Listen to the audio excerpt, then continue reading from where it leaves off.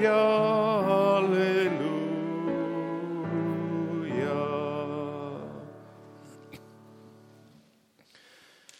the words of my mouth and the meditation of our hearts be pleasing in your sight, O Lord, our rock and our redeemer.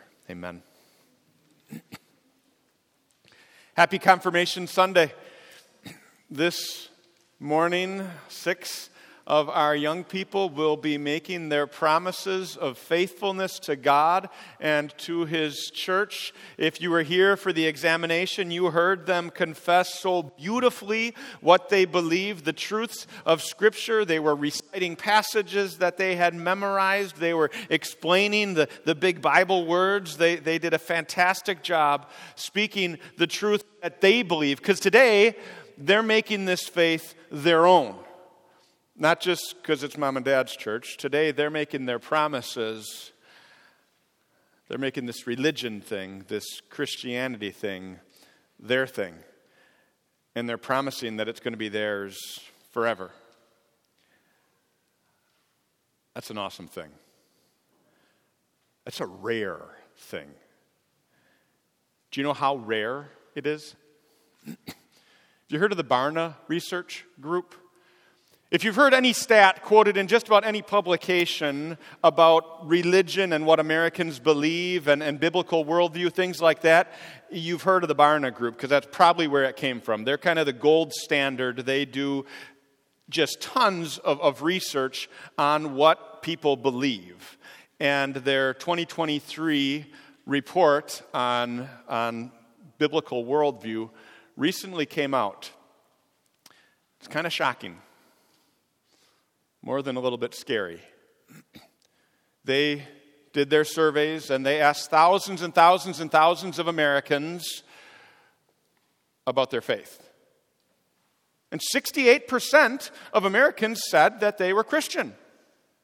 It's not bad, right? Not what it used to be, but it's a solid majority.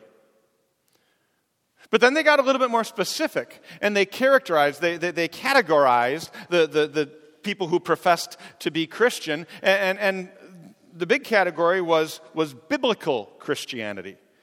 So those who believed what the Bible says, not just that they said they were Christian, but that they believed that the Bible says what the Bible says about what it means to be a Christian. So they asked a bunch of teachings, and a biblical Christian, according to their definition, is someone who agrees with these 6 statements. Ready? Number 1, absolute moral truth exists. 2, the Bible is inerrant. 3, God is the supreme creator of heaven and earth and reigns over the whole universe today. 4, Satan is real, not just a symbol. 5, a person cannot earn heaven by their own good works. And 6, Jesus Christ lived a sinless life on earth. Sounds good, right? I think we'd agree to all of those. We would probably add a couple, but those and more are what our confirmands just expressed in the examination and what they're going to promise to in their confirmation promises. And they're going to say that they would rather die than fall away from those teachings. So it's a big deal. You want to guess the percentage of young Americans who agree with those 6 statements? The percentage of Americans 30 years old and younger who are categorized by Barna as having a biblical worldview, being biblical Christians. You want to guess the percentage? You were in the first service. 1%. Actually, just a hair under 1%. 1 out of every 100 people would agree with what we believe about what the Bible says about Christianity.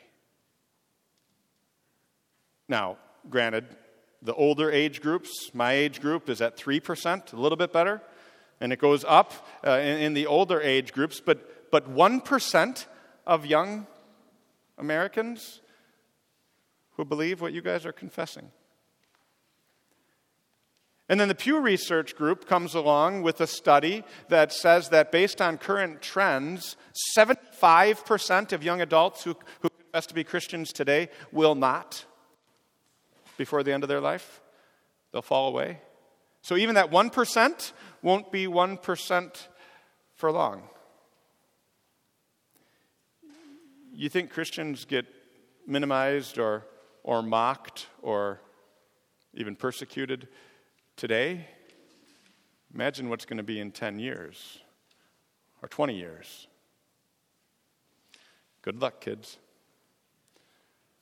But thankfully, we have way more than just a wish for luck.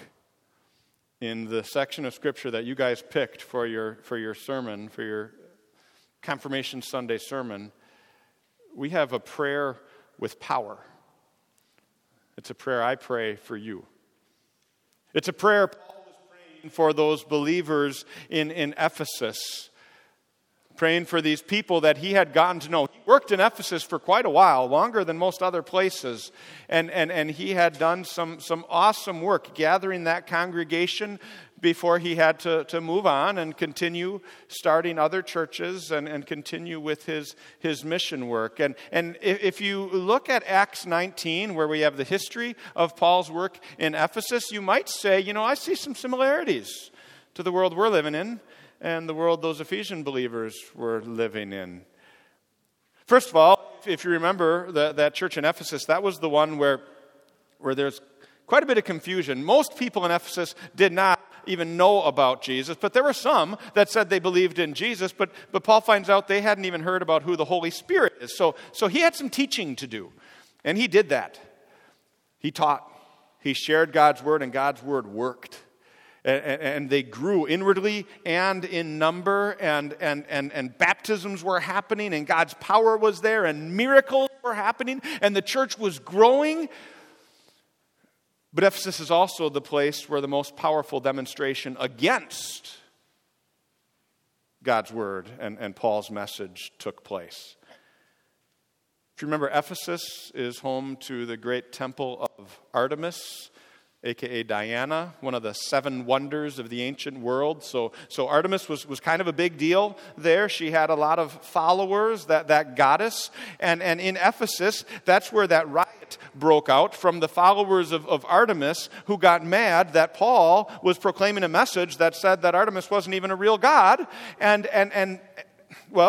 it says they stormed the amphitheater in Ephesus. They had amphitheater. Historians, archaeologists tell us that 25,000 people could fit in this amphitheater. And this group of followers of Artemis were so mad at Paul and his message that there was a mob, a riot, and they filled that amphitheater. 25,000 people shouting and chanting over and over and over for 2 hours, "Great is Artemis of the Ephesians," because they were so upset that they felt like Paul's message was diminishing their goddess, and they didn't want to let that happen. The scene was so crazy that the secular leaders found Paul and said, "You have to stay away from here because they will tear you to pieces. You will not survive. We're not letting you go there."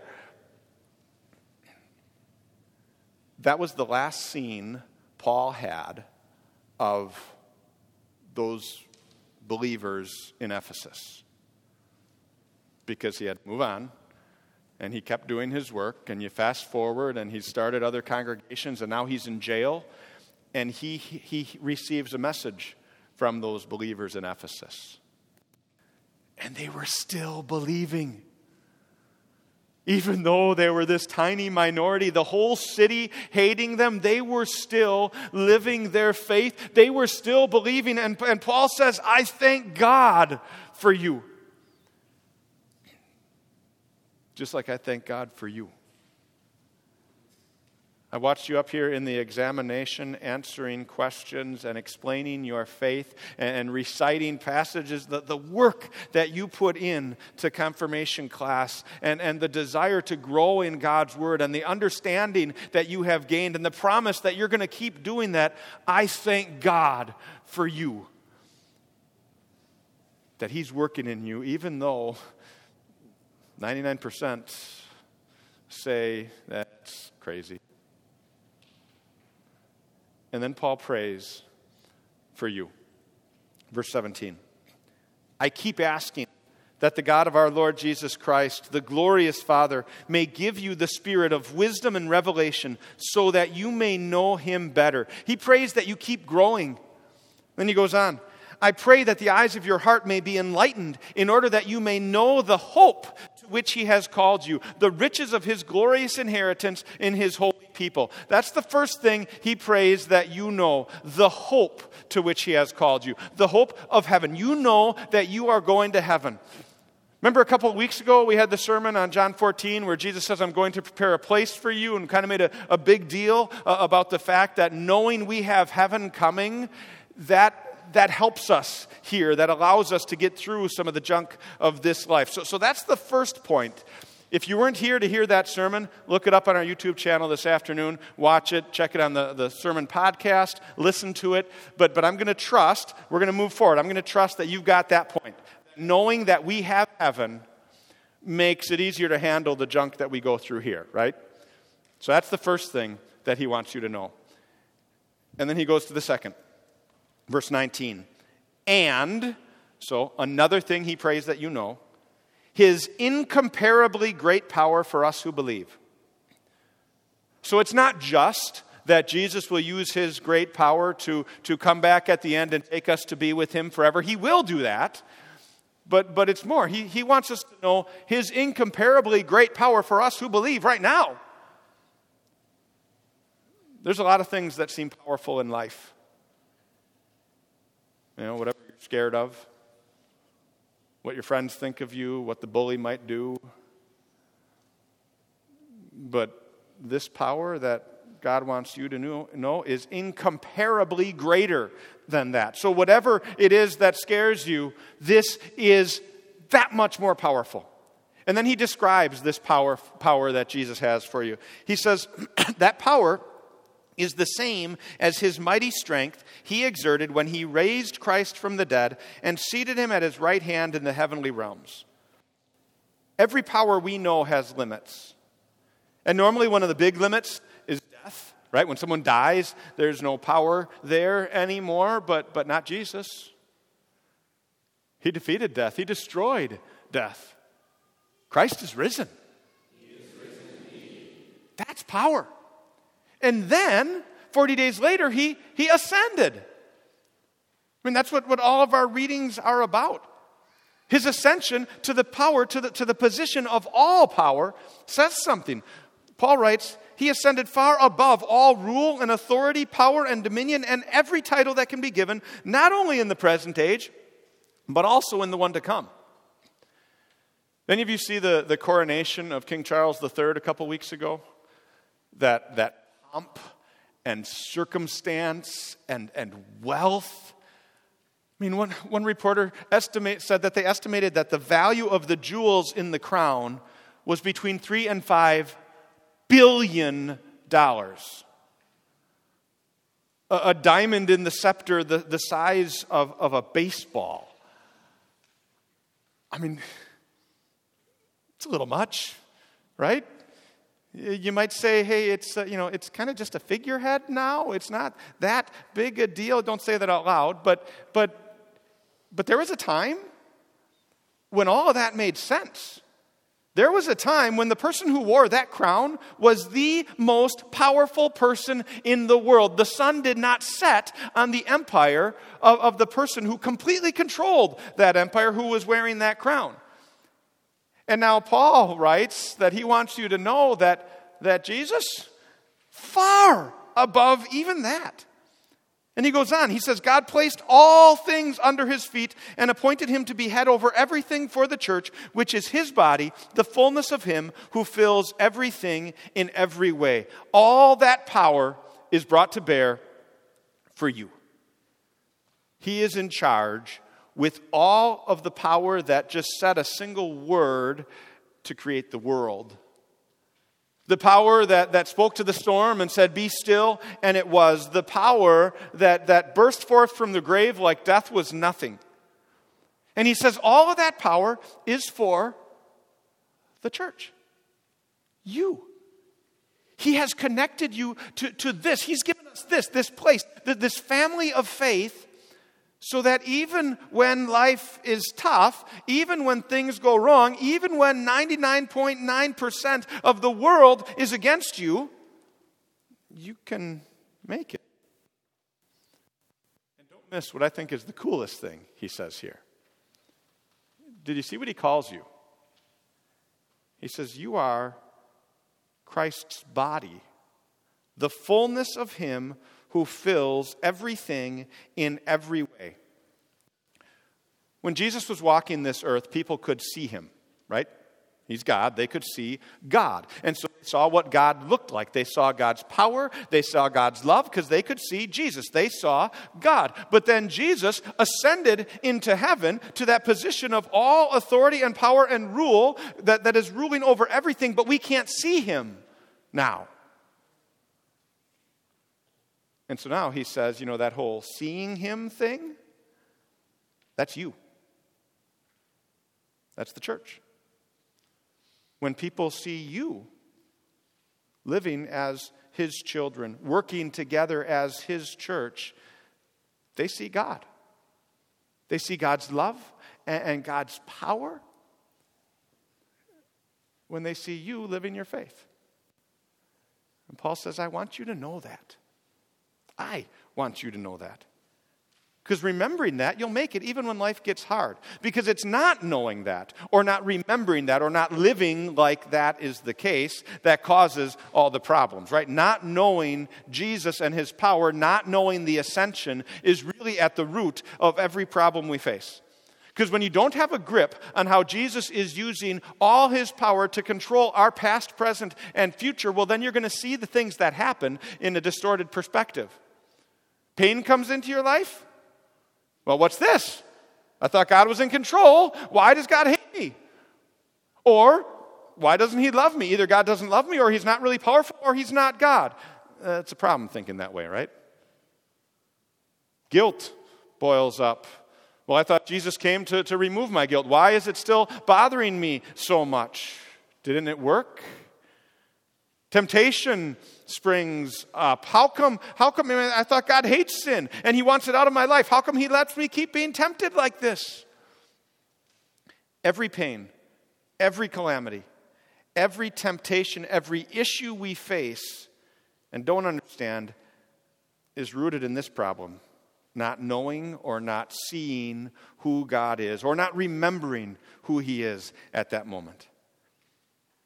So when you lose your orientation to the one who ascended, everything else crumbles. You lose your understanding of how he works all things for your good. Suffering pain and don't understand it? Well, remember the infinite pain that he willingly suffered for you. Dealing with guilt and can't quash it? Well, remember his mercy that took your guilt. Struggling with temptation and can't seem to get rid of it? Well, time spent thinking of his righteousness that's placed on your record, his perfection, his omnipresence. Well, let that guide you. In all the issues that we face, an understanding of the ascended Christ's power gives us peace. Yeah, we'll battle to remember it from time to time, but it doesn't change that he is sitting on the throne and he is ruling all things for you. When we understand Christ's power, we have the answer to every struggle. And the answer is not do better. It's see Jesus. And so I pray every day that you may know him better. Christ is risen. He is risen indeed. Hallelujah. Amen. Now may the peace of God that passes all understanding keep your hearts and minds through faith in Christ Jesus. Amen.